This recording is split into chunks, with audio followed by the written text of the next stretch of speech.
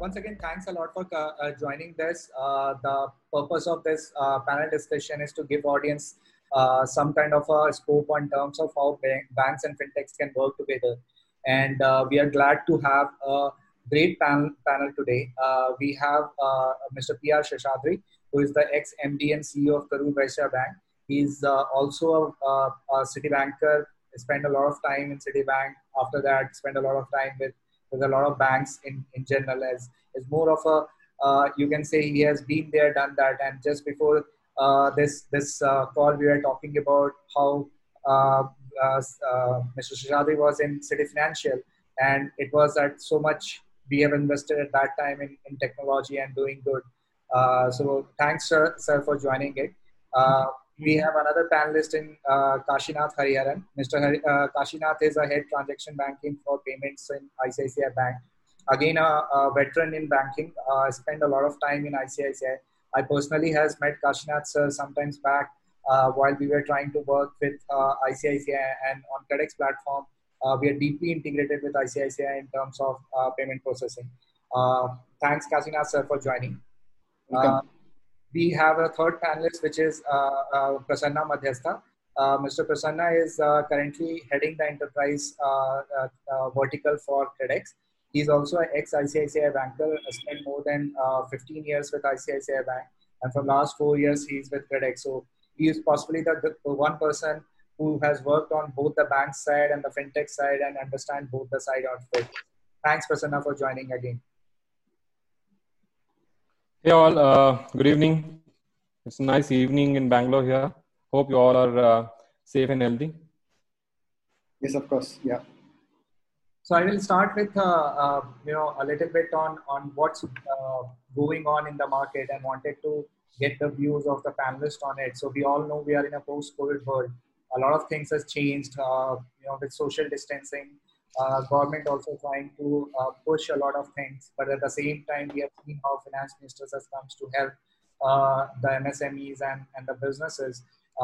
With even RBI came out and given us a lot of liquidity in the system, and also RBI has given moratoriums for the payments, etc. So just wanted to address. So I will start with my first question. So my first question is that how do you see, and this is first question to Mr. Seshadri, is, sir, how do you see the banking structure currently evolving in India? And also, how do you foresee this changing or not changing in the post-COVID era? Thank you, Manish, and thank you very much for having me on today's webinar. It's a very broad question that you ask, and therefore very difficult to answer that in a short period of time in a crisp manner. Let me try and talk to you about what is happening in the Indian banking world today. The Indian banking world is broadly split into two parts. There are the PSU banks and there are the private sector enterprises. Prior to the COVID, pandemic striking us, we had, some sort of problems associated with a few of the private sector institutions. Yes Bank to name one. We had a clutch of cooperative banks that had problems. Then you had an issue with a large mutual fund provider. All of this is making the average Indian customer, let's say the depositor, risk averse. So my view, in my estimation, the deposit growth will now get a little skewed for the present, with more deposits going towards the public sector entities and lesser deposits going towards the private sector entities. And that is not a particularly good situation for us, because much of the credit growth that was happening in the Indian market was being driven by the private sector entities. And the ability of the private sector entities to create value both for their own constituents and for their customers has historically been a little bit higher than the capability of the public sector to do so. So that's one challenge that I see. The other challenge that I foresee is the impact of the 3-month-long hiatus that we've had in our business. The fact that we have now given 6 months of moratorium on payments to a large section of the banking community, how that will impact banking balance sheets is a question that one needs to see. So if you look at it, the public sector institutions were recapitalized. I think when I last saw the number, something like 3 lakh crores in the last 4 or 5 years has been put into the public sector banks. And I think if you go back further, the number may be larger. And their capital levels today are not very high, even after the recapitalization. So, and the government has said that they don't want to put more money into it. So consequently, their ability to take risk will be a little limited. On the private sector side, the capitalization levels are better, but one really doesn't know what the impact of COVID is going to be on the balance sheet. And I suspect that most private sector entities will also require to raise capital. So I think these are the two drivers. One, there's going to be a liquidity problem. I think in the near term, that may go away as people forget about, what happened with Yes Bank and what happened with the large mutual fund and so on and so forth. And maybe normality will return, but that will take time. And in the meanwhile, you have the issues arising from COVID. So to cut a long story short, I think we are going into a challenging period for Indian banking as such. It's not very clear how P&Ls and balance sheets will pan out, 6 months, 9 months down the road. Really, we don't know what is happening till the effect of the moratorium ends, until we have some reads as to how people are paying. So I think it's going to be a period of consolidation. I think risk is going to be something that people are going to look twice, thrice, maybe 4 times over before they take it. I think banking as such will have to start thinking of becoming cost light and infrastructure light. The fact that they have 3 monopolies helps banks to survive. And they will have to work closer with fintechs. They will have to figure out a method of exploiting their capabilities more as they come out of this. So my apologies for taking a long time, but that's what I think. We are going through a period of very significant change, and as we come out of it, the face of banking will look quite different from what we have today. So let me leave it at that and turn it back to you, Manish. Thank you once again for having me on this program. Thanks, Mr. Seshadri. Kashi sir, your view, you are still part of, working in the bank, and you may have a more insider view on the moratorium, which Mr. Seshadri has spoke about, which is, and I think out of all the lenders, we have only seen Bajaj Finserv coming up with certain kind of estimate on how the moratorium, how many people has opted for moratorium, how is it looking like for them. And their figure is not as bad as what people has thought it could be. So when initially people thought that there will be a lot of people looking for moratorium, in some loans it is, but in some of the loans still the moratorium asked or sought for customers are pretty less. So what's your view on that, sir? So thanks once again, Manish and the team Credex for getting me here on this call. My pleasure and privilege. Just to start off with, I think I would just carry forward the point which Mr. Seshadri articulated very beautifully. And what he said that, most part of it, what Mr. Seshadri said were also true in the pre-COVID period, and it has got exacerbated hugely during the COVID period. And therefore, it, if there was a linear way of predicting, we could have done some kind of a prediction, but the COVID has kind of distorted any kind of, prediction of as to what would happen. And rightly so, to call which way it would go would be dangerous. So I think I would like to bucket it as, 3 periods of our being, as we may say, for the respect to the banking industry. So one was the normal period, which is the pre-COVID period, which beautifully and, articulated by Mr. Seshadri. The COVID period, we've seen, suddenly people are, is the abnormal period, as we say, the normal period, abnormal period. and then we're going to have the new normal. So let me talk about the new normal. And I would like to attempt this not as much from the bank perspective, but from the customer behavior perspective, which will also have implications to the banking side of the story. So we all, have been, perhaps working from home, and we've seen that, over the last 60-day period, most of us have seen our own consumer behaviors dramatically changing. Whether it is, running large, corporations through home, or, consuming pretty less. We were all, discussing in an office chat group of how the credit card bills have literally been zero over the last couple of months. Plus attitude towards what is required and what is profligate spending. Those are taking perhaps a very hard look. And people's outlook towards creation of investment, wealth, etc., those are aspects from the customer behavior perspective is going to change dramatically. That's important because it is the pull which will create the demand for loans.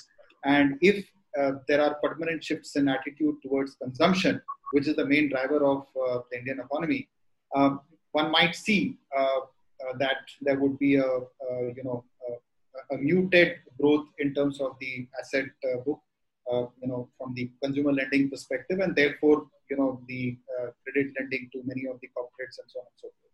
So that's on the consumer side. There is also, as rightly articulated by Mr. Seshadri, there is a huge dearth of banking supply. So normally it's always been the other side. So there's a good banking supply constraint today. There are certain banks and certain things which are reticent towards lending in these environments. So banks are also going to be extremely choosy in kind of giving credit. We will see. So my personal view is that we will see a kind of a contraction, which economists are calling any kind of recession, XYZ, or whatever term you use. Net, the shifting attitudes of the customers towards consumption, the short supply of banking capacity, both put together is what the new normal is all going to be about. How this plays out, it's anybody's guess. Obviously, we can't paint everything with one brush. It's going to have segmental ups and downs.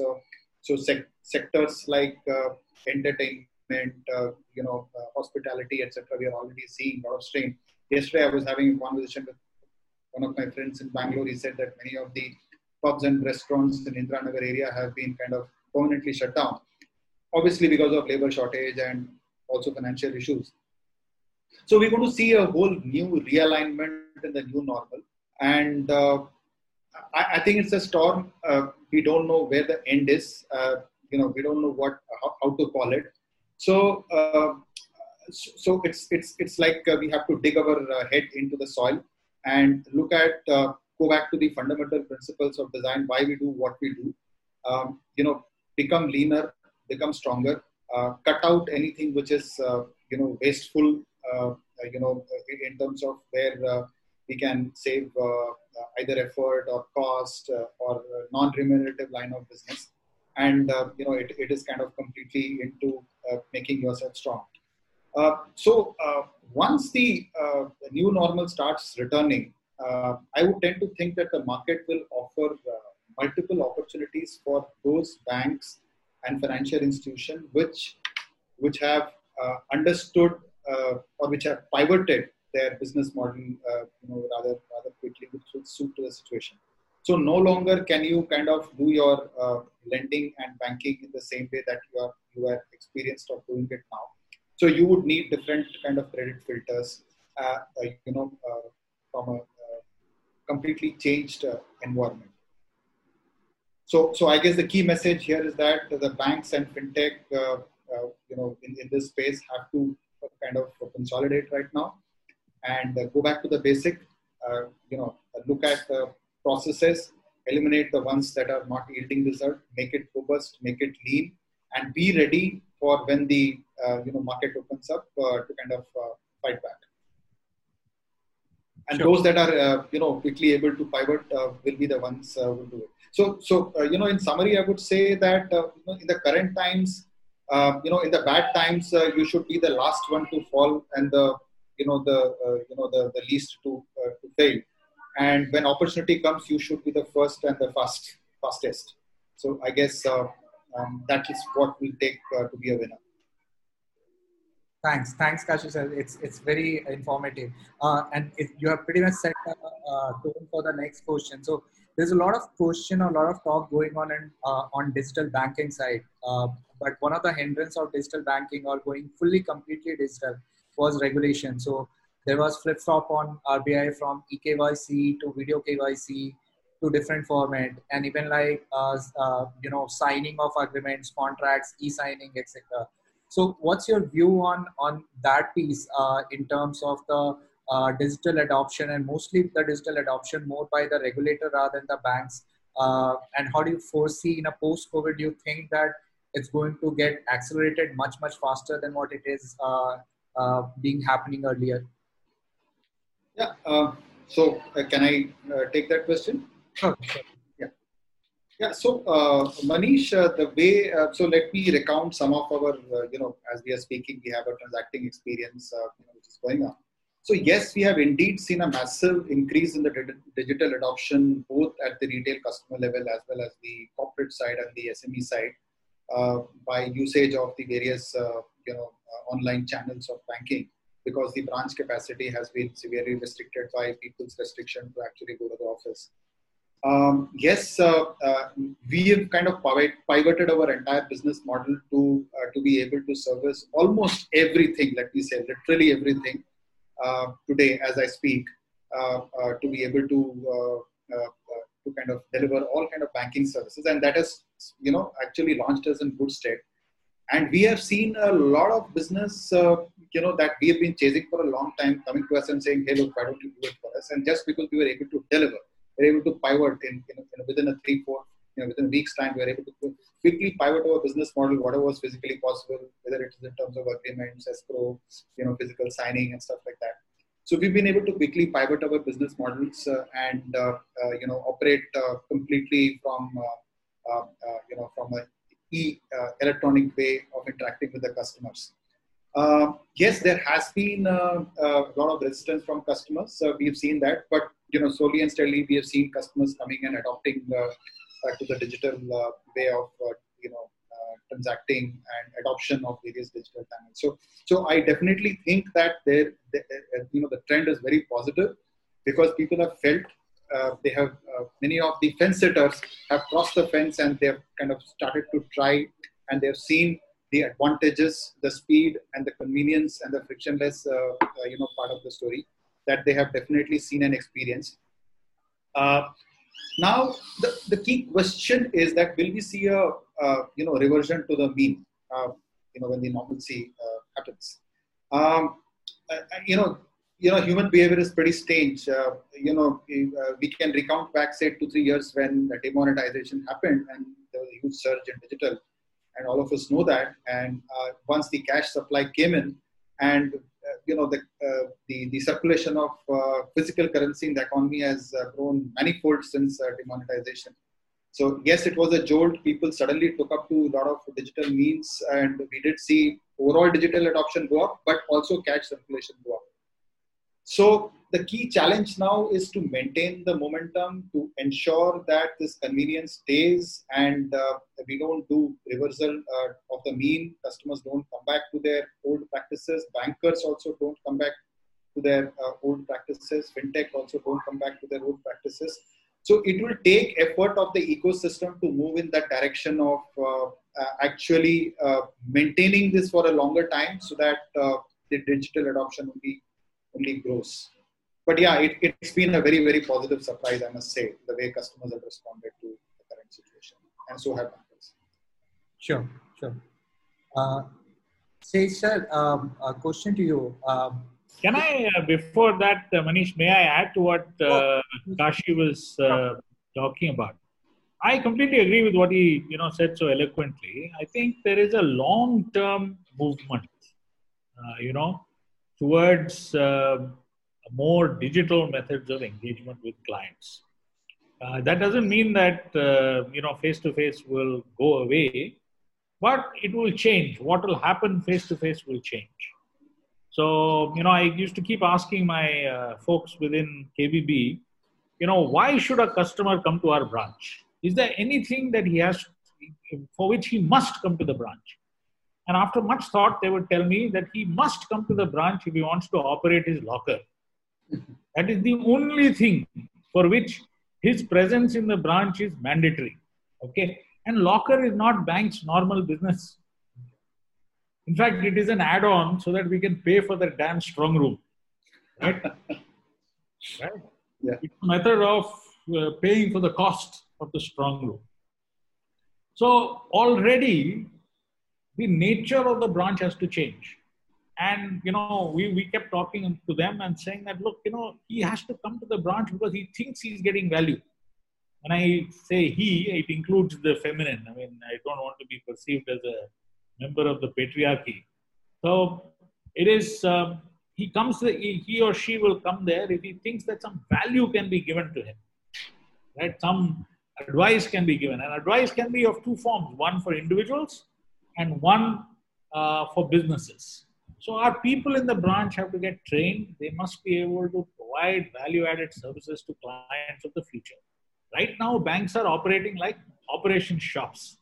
And they're extraordinarily expensive operation shop, taking some voucher, taking some check, debiting some account, paying out. All of this can happen from home, right?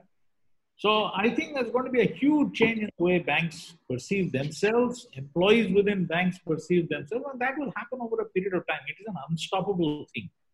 So within KBB, what we had done was we probably, most people don't know this, but we are fully digital. I mean, KBB was fully digital. All loans are digital, including execution of the contract is digital, even for home loans, auto loans, personal loans. And there was an API gateway with which we could connect to everybody else. So we had an APG API gateway. For instance, the Amazon's Pay Later product is actually financed by KBB, which is an old private sector bank. So what has happened today is that actually people who are moving into this situation later are at an advantage. The more automated institutions are locked in with legacy software solutions, and legacy software is more difficult to deal with than no software at all, because building something new using new technologies is easier, right? So my view is, over a period of time, banks will have a whole host of fintechs with whom they will be doing business, right? And they will provide levers where they aggregate customers and the banks provide the balance sheet. What is a bank? Bank is nothing but a balance sheet, right? And so banks will go back to their traditional role of being providers of balance sheet. Fintechs will provide customers, will provide the engagement model, will provide smarts with respect to how risk is managed. Obviously, they need to be well capitalized, so the banks have to believe them, right? But banks will become more and more balance sheet providers so that fintechs can ride on them. The fact that fintechs cannot take deposits means that they will have to perforce rely on a deposit-taking institution, which is a bank. Sorry, I interrupted you when you were going to ask me a question. This is very nice, sir. So it's very nice point that you have made.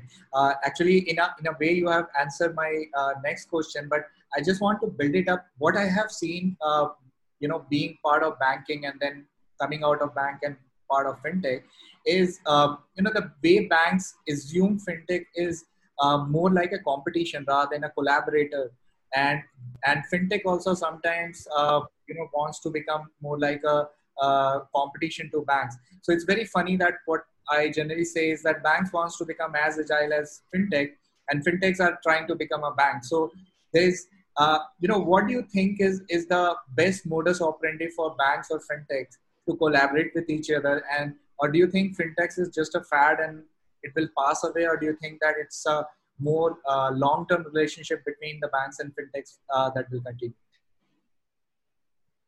I think it is a method by which customers can be accessed and particular products and services made available, okay, which the banks themselves may not be able to do. So the way I see it is that banks over a period of time will come to realize that they are at some level competitors, at some others they are entities with whom you have to collaborate because it is in the mutual interest to do so. By and large, given the size differential between the two, I suspect that there will be a more collaborative existence than a competitive existence. A fintech that wants to become a bank will be neither a bank nor a fintech. And a bank that wants to become a fintech probably will not be able to do it. Though I'm a little surprised by the level of paper that many fintechs use. When I was working with KVB, we used to deal with a whole bunch of these fintechs.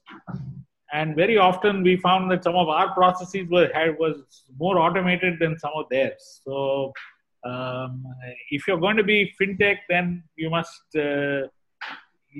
live up to those words, and you must have technology that does stuff that is advertised.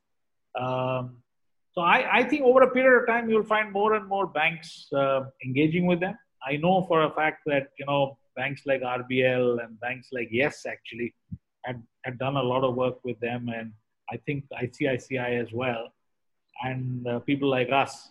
So we, in KVB, we had got 6 or 7 such relationships where we had an API gateway. The guy used to do some typing at his end and everything would come to our end. We could run our own scorecard and instantaneously say yes or no to a loan.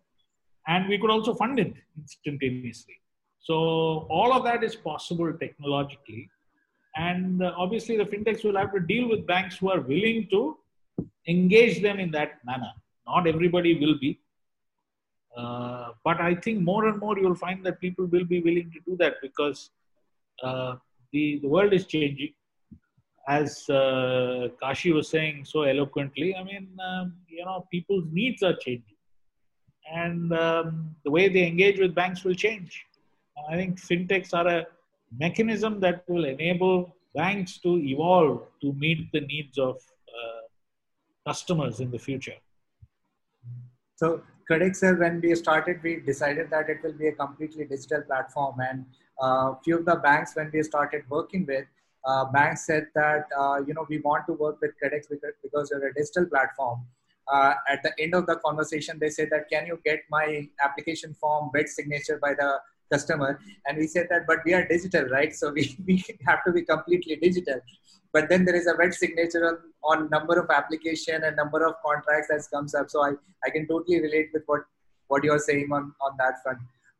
So Prasanna, this is a question to you, and as you're part of both, fintech and banks, and you've seen, you are in the middle of, you are one of the earlier employees or earlier joinee of Credix, and you're also being held so many senior positions in banks. So what do you feel is, maybe there's something which banks are missing, or there's something which fintechs are missing?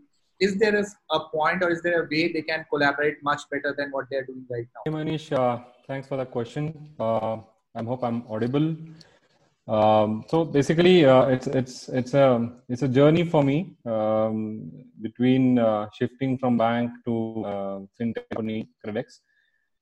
I would like to put it in a nutshell this way. So basically, banks being heavy on customer base and the kind of hierarchical structure which they have, and the kind of simplicity and agility and the speed and convenience what the fintech brings in, and the eagerness to grow with the kind of innovative ideas, I feel there is a little amount of gap. When I started with Credix, I did meet couple of, in fact, at least 20-25 banks to explain what we do.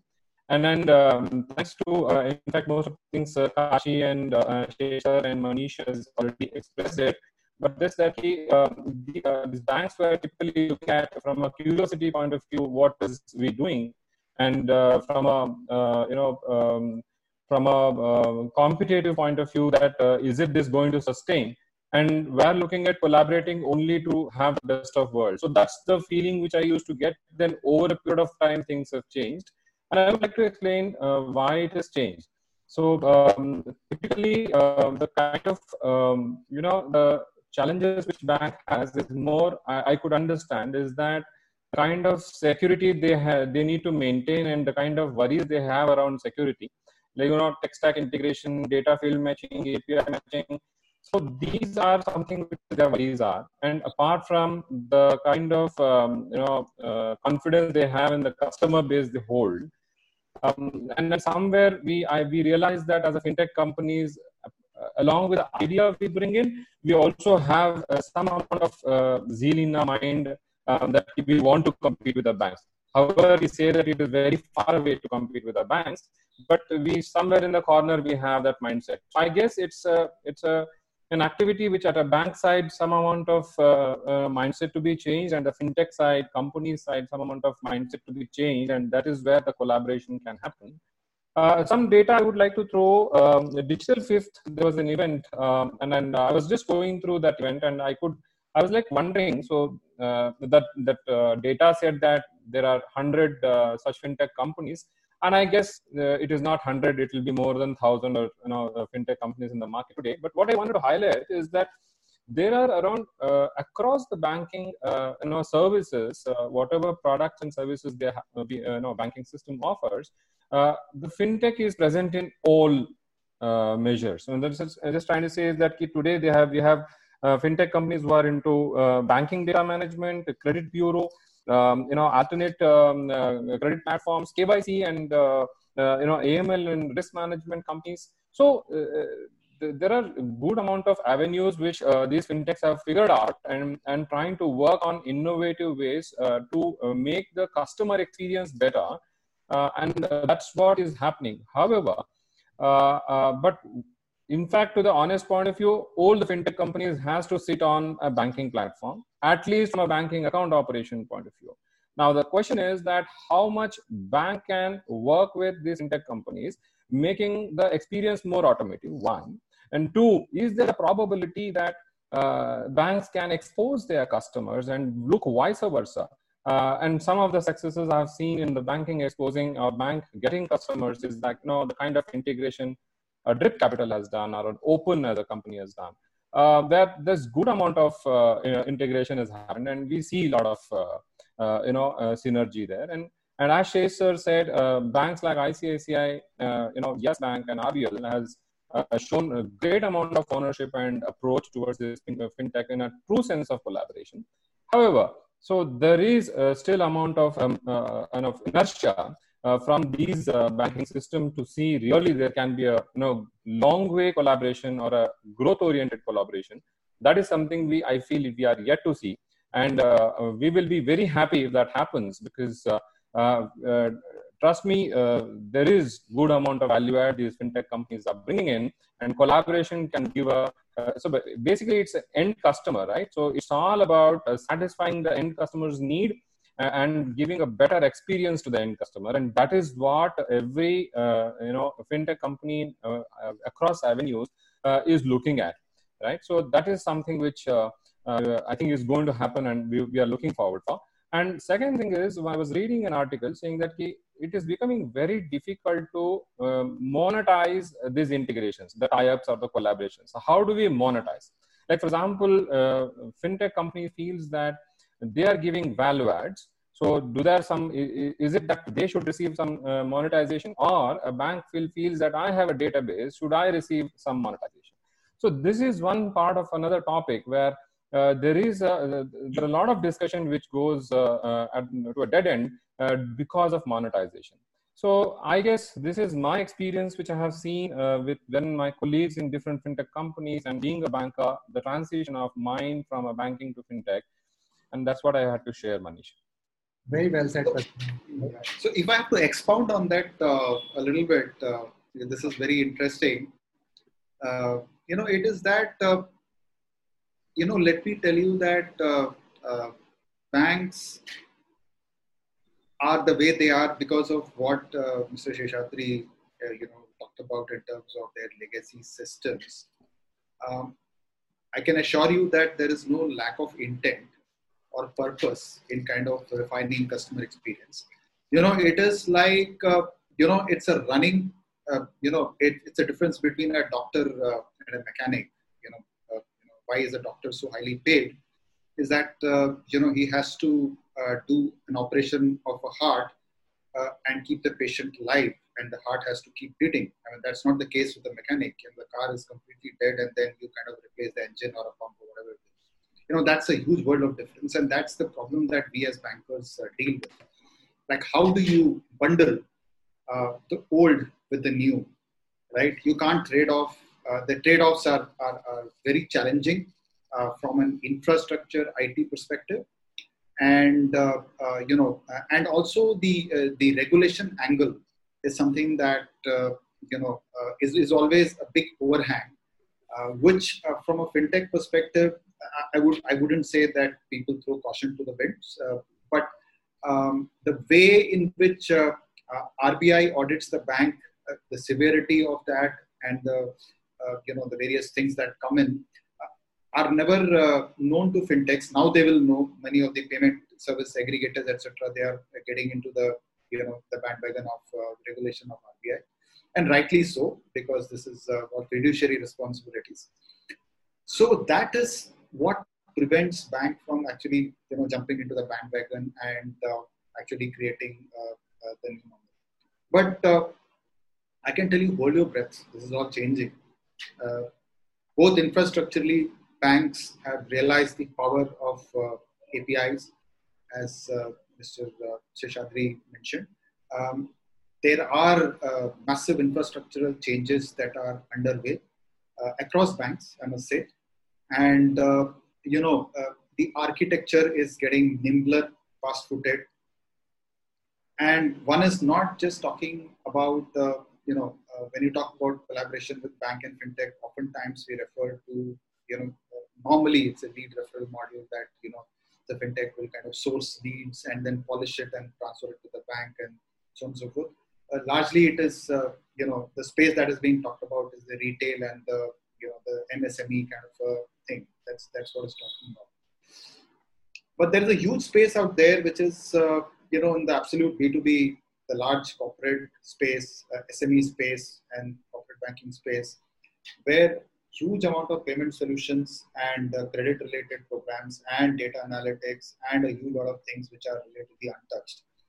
Now, that's an area, if I say positively, where fintechs are technically not working. I mean, you are one of the exceptions, Manish, who's invested, in the periphery of this area and doing a great job. But if you see, this space is rarely populated by fintech. I mean, I don't come across too many fintechs who are core B2B, in terms of their nature, that their customers are large corporates or, stuff like that. So my message would definitely be that we as a bank definitely look forward to deep collaboration with the fintech of all space, more specifically the B2B space, because we do feel there is value in the way fintech work, the intellectual capital that they bring in, the agility that they bring in, etc. And in the B2B space, the challenge is not as much customer acquisition, but more in terms of servicing the demand in a frictionless and a meaningful way. So we as a bank are pretty open, and we've invested big time. In fact, even taken stakes in some companies, which is a part of our annual reports. You can check. So the banks are all making the right move.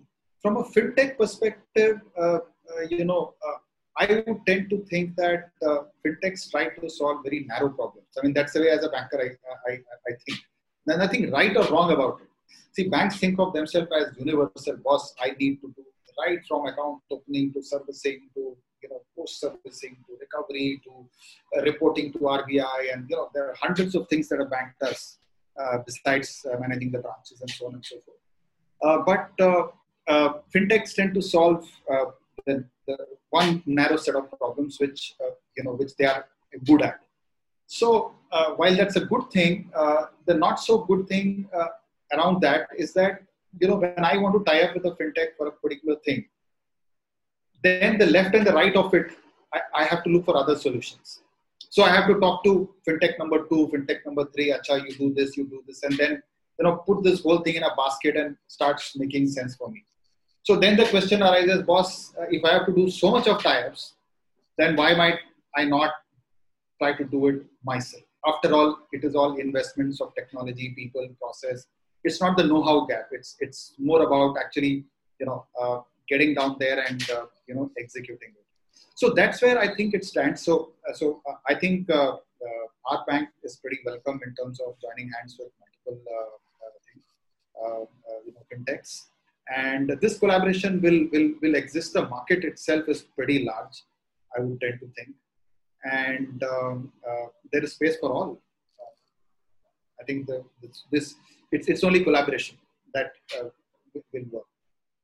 Very well said, Kashish sir. Very well said. So I move into Shesh sir. So Mr. Seshadri, you are always being a stalwart of technology. You said when KVB we started digitizing the entire bank.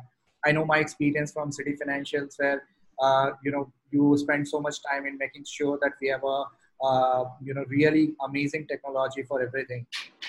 So is there any innovation which has happened in the banking and financial services, including from banks or fintechs, which is you really think or you really thought is amazing, and this will is something which you have thought that this should have been come earlier, or what are the innovation which have really baffled you or really said that this is India is moving in the right direction? A very good question, Manish. Manish, if you remember, when we were in City Financial, we used to have we used to demonstrate how we could write a loan, giving a guy a laptop, a mobile phone, and a motor scooter, right? Yes. And in those days, we used to demonstrate it to all those foreigners and feel happy. In India today, you can do it because the information availability, which wasn't there in those days, is there now. There is an information stack that gives you all the information that you need to actually, by and large, write a loan. You have the ability to execute contracts paperlessly. So the Aadhaar-based execution of loan docs is possible, which is what KVB does actually for all its home loans, etc. It's a paperless, fingerprint-based authentication based on Aadhaar. So the information stack that is available is really world-class. There aren't very many places in the world where this information is available. The only place where I would think more information is available, it's actually Korea. The difference between India and Korea is that in Korea, when somebody applies for a loan, let's say he wants a personal loan, he comes to the Korea bank website, he authenticates himself. Every Korean has a digital signature, so he authenticates using a digital signature. And then using the digital signature, he gives us access to his income tax records through another website. You can pull the 5 or 6 bureaus that exist. I think there are 5 bureaus in Korea. You can pull all of them, run your scorecard. At the same time, you can actually ping the bank, right? You can, from a bank-to-bank basis, you can ping the bank and say, okay, this bank account number, please tell me who is the holder, right? Is it Manish Kumar with a national ID number of ABCDEFGH? And when everything comes back, right, you now know that that bank account belongs to him. You know his income because you are able to pull his tax records. And then you are able to run his bureau, right? Then, and since you authenticated his bank account, you can actually credit the bank account and be done with it. Right now in India, the only step I can't do is actually authenticating the bank account to which the money is going. So that's the one step that is missing, but everything else is there. So to answer your question, I think the one thing that has happened is information has become available. Technology has become such that it is actually usable. The user experience when you're using the technology is not like what it used to be in the past.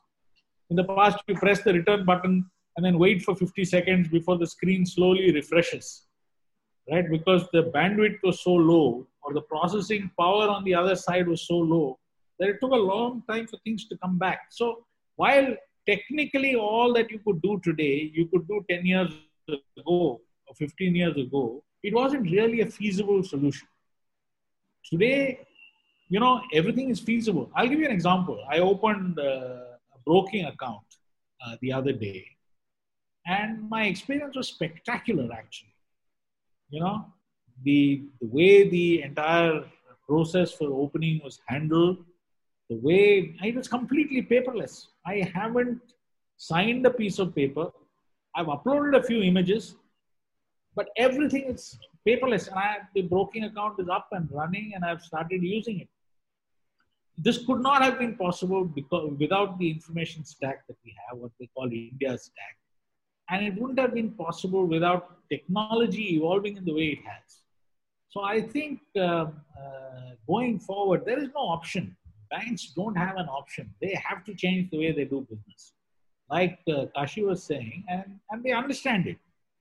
And, I think the evolutionary process will only get speeded up because of COVID. Nobody wants to shake hands with anybody. Nobody wants to touch anything that other people have touched. So, perforce, some of the stuff that fintechs can do well, which is doing stuff at a distance, will have to gain traction. Long answer to a short question, Manish. Sure. Thanks, sir. So, Kashi, before we move to the questions, and there are a lot of questions from the audiences, what's your advice to banks and fintechs?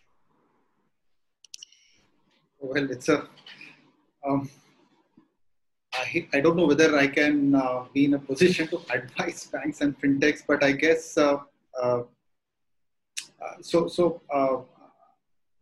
I think I would talk about the relationship that banks can perhaps have with fintech and the other way around. I mean, on that part, I will put my comments. As far as fintechs do bring tremendous value to the table. So one must, look at all the areas where fintechs can add value, not just in sourcing of the leads. So today, we can talk about multiple collaboration with fintech who are, not only assisting us in, some kind of, NCA, new customer acquisition, but more importantly, we are pivoting the models of fintech in driving customer experience, driving operations. So, for example, we have robotized a huge part of our operations. We have put in bots which are available in most of our channels. We are learning heavily from it as to how to respond to it. And these have all been possible by collaboration, with the fintech. So one advice to the fintechs would be to say that when you do approach banks, your value proposition should be very clear, one. And two, you should step into the shoes of the bank and not be riveted in the position of your product. Because see, many of us who create products, we tend to get anchored about my own proposition I have created and stuff like that.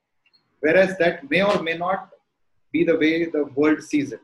So it might require you to pivot your business model. It might require you to do pilots. Piloting is a very powerful tool, POC, etc., which I definitely think that whenever fintechs are approaching banks, they must, have this, right away to say that, hey, look, I will do a POC with you, either free of cost or whatever at whatever time it takes. Because you have to understand that, that banks have to see what it does for you. One has a hazy idea in mind. Do a POC, then that hazy idea becomes, slightly more concrete. And then you have to understand there is a process of getting your investment dollars in bank. So then you get hazy idea into a little bit concrete idea and go with that, get your budgets, right? That's a process. One has to be patient for that process. Come back and then do a little bit more, the first step, second step implementation, and go through, to the whole process. So that is one key piece of, my personal experiences of dealing with fintech. I could say that it is hugely it will hugely benefit both the banks as well as the fintechs.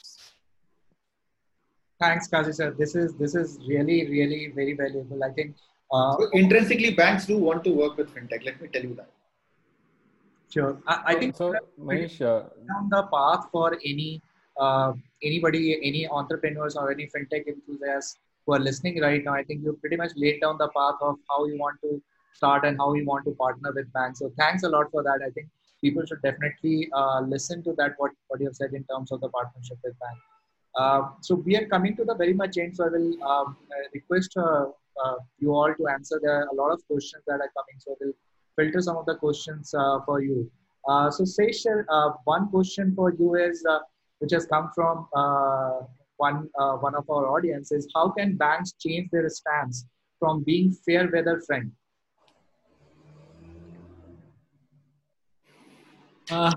It's a very good question. When I joined banking, when I joined Citibank way back in the early 90s, I was taught that banks like to lend to people who don't need the money. So the ideal customer for a bank is somebody who actually doesn't want the money. Right? Now, banks by definition are custodians of public funds.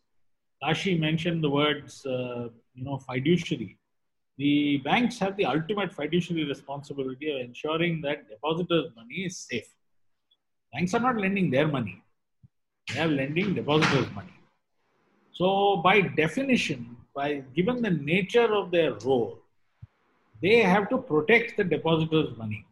So if there is a customer, the environment has moved against him, the bank has to figure out whether more money needs to be given to that customer, whether that more money is actually throwing good money after bad, right? And very often, banks are unable to figure out the difference between a liquidity issue and a solvency issue. They are actually interlinked. A liquidity issue very soon becomes a solvency issue.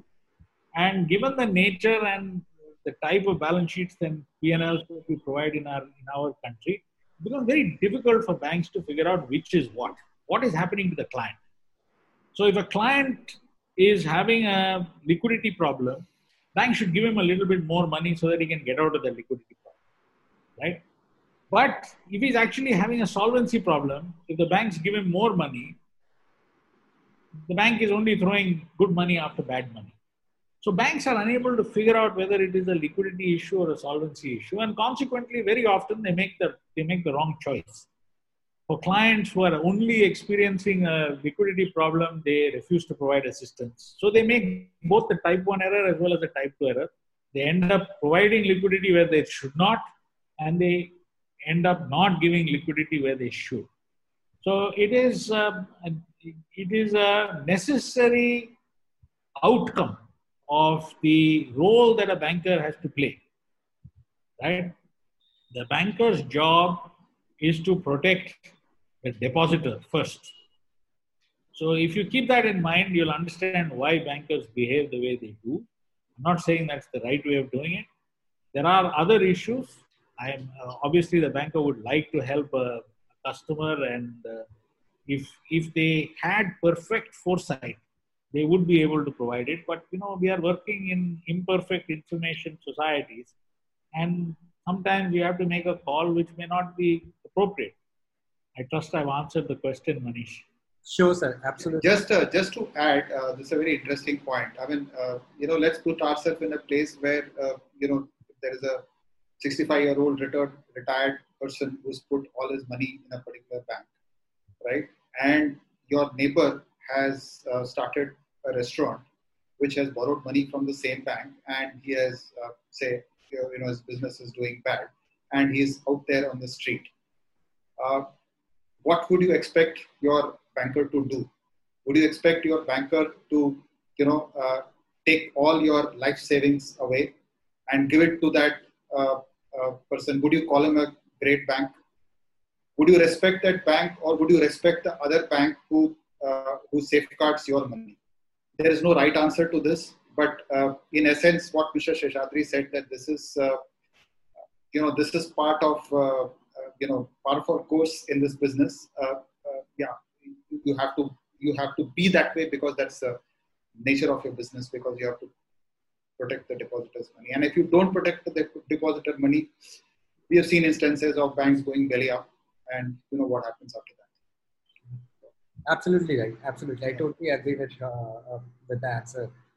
So I'm changing a little bit of. There is a very interesting question which is coming up, which is how do you interpret the shift from fintech to techfin, where technology giants wants to enter in the banking domain? So we see Google starting Google Pay, Facebook, WhatsApp Pay, and there is a lot of these tech giants who are now trying to become into fintech and taking out on the banking domain. So Kashi sir, this question for you: how do you interpret this, and what may be the I don't know whether we should say what's the plan for the banks to safeguard their turf from the tech giants, or is it still the collaboration mode with these tech giants, or is it do you feel them as a threat right now?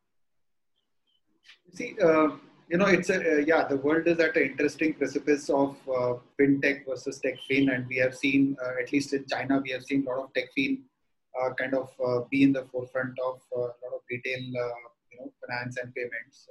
We have Ant Financials and WeChat and all of other. These payment modes have become very significant.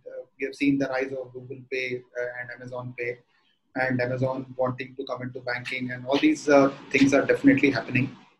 And there are two things that we have to keep in mind, and we discussed that. One is the fiduciary responsibility that the banks have, and that places a huge amount of trust, and trust needs to be earned. Now, over time, banking as an industry has earned trust by doing a set of practices which are under regulation, time and again, demonstrated through tough times. Okay, there are banks which have gone belly up, but by and large, in the history, we have seen that banks have maintained their position of trust holders, right? Now that's very, very critical. When you say bank, the implicit in the word is the word trust, and therefore, okay, you can have various levels of trust. I trust bank A more than bank B, and therefore I will pledge my life savings to that bank. Please understand one thing. The difficult business is banking, which Mr. Seshadri knows, and which I also handle a big way, is raising money, raising deposits.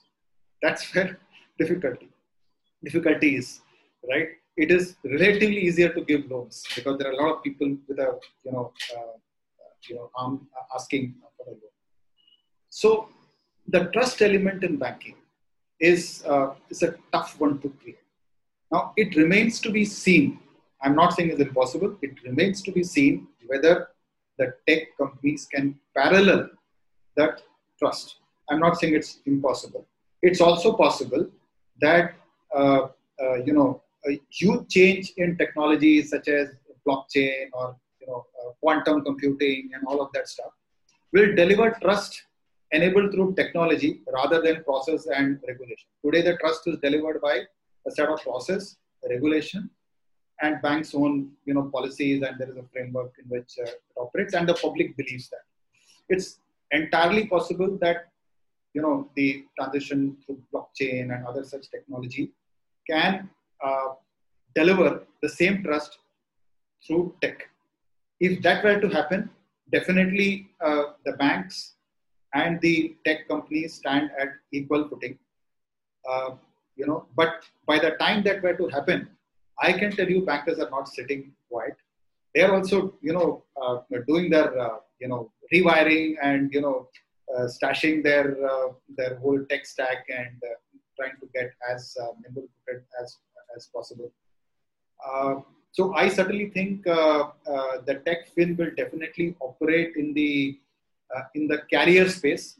And when I say carrier means, there is a lot of open banking which is happening in the UK and the Europe. You have the PSD2 regulation which has come up, which gives access, permissioned access to your account information, which can help you to drive a lot of things. So I guess that large tech would come and occupy that space in terms of creating a layer where you can massage the customer data and give customers more. But the implicit element of trust, I would tend to think that for a long time would still remain with the bank. I could be wrong, but this is what I feel. It may take quite a few years, by which time I would tend to think the unfair advantage with the tech have today, the banks will catch up, because end of the day, tech is, it's all about investing time, money, and re-architecting the architecture. So the trust is the key differentiator, finally. Thank you. Manish, just to add what question Kashi said, I think even RBI is also, shown the path that there should be a restrictive banking licenses where payment banks and small finance banks, maybe there are many more RBI can bring in where specialization will be the key going forward at a banking system level. And everyone should not do everything is the kind of thing. And everyone should stick to their specializations and work more on that so that there is a better results which can come into the customers, all kind of customers. And that's something which is I'm hoping forward with regulators bringing in more and more initiatives from that side, and hopefully with that the fintech and the techfin also will make sense in the long run to go. If I may add something, Manish. Basically banks in India used to have 3 monopolies. The first monopoly was on savings. So we are the only institution that can actually legally accept savings. There are some deposit-taking NBFCs, but there are few, right?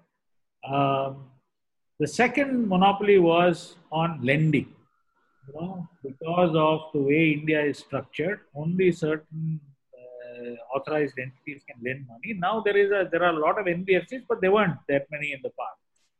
So basically, there was a monopoly on lending. And third was a monopoly on the payment system itself, right? If you remember, till quite recently, if you wanted to send money from Delhi from Bangalore to Delhi, you had to go get a demand draft, you had to mail it, and that other guy would have to bank it, and the whole process would take a week, right? So there's been a democratization of these monopolies, and these monopolies are slowly beginning to shrink. The one area where the monopoly is under most threat is the payment system. Because today you can move money 24/7. You can move it either through a bank or through some other institution. It is, and it's frictionless, right? The impact of this frictionless movement on the first monopoly, okay, which is basically savings, is a question that one needs to be answered. Can the flow of money be directed by these entities into other entities? So it was going to bank A, but because I'm using a payment system B, it is going into bank C because he's able to influence you and get you to move money somewhere else. And because the entire thing is costless and frictionless, that could actually happen. So from a bank's point of view, we are at a crossroad as to how to protect this monopoly that is given to us from the regulator, right? The fintech or techfin or whatever you call them are in a position to disintermediate you there, and that is a big risk from a bank's perspective. Now, currently, I don't know how they make money. These techfin or fintech and all that, I don't know whether they make money, whether there is spreads to be had, or whether it is merely burning somebody else's cash. I don't know. But having said that, right now the economics are not clear to me. But the economics on a cross-border, cross-currency basis are absolutely clear, because not in India, because in India banks have reduced FX margin to such a low level that there is nothing left there for other people to play on the basis of cost. But in other markets, FX margins continue to be relatively large, and there is a very significant play on the FX side. And their payment systems on a cross-border basis can actually make a lot of money and can disintermediate banks. But here, on a domestic basis, unless you have the capability to move savings out to preferred locations and then have a back-to-back deal with that entity to make some revenue, I don't see how this is going to work for the techfins. But from a bank's perspective, and I'm speaking as a banker, these are worrying trends because it reduces the last monopoly that we had as a regulated entity, right? Very right, sir. There are a lot of questions that are coming up, but we have a shortage of time. So what we may do is we will take these questions, ask our next eminent panelists to maybe answer some of them later on, and we can email it to the answers to these questions. But thanks, Satish sir, for coming here. Thanks, Kashi sir, for coming here. And thanks, Prashana. This was really amazing discussion. I can see a lot of people saying this is a very great discussion. This is very good discussion, and a lot of people are asking for the recording of that. So thanks a lot for coming onto the panel, and thanks a lot for giving your knowledge and your views on banking and fintech to all our audience as well as to all of us at TEDx. I think I was immensely get a lot of knowledge from this session. So thanks a lot for this. Thanks a lot for both all of you.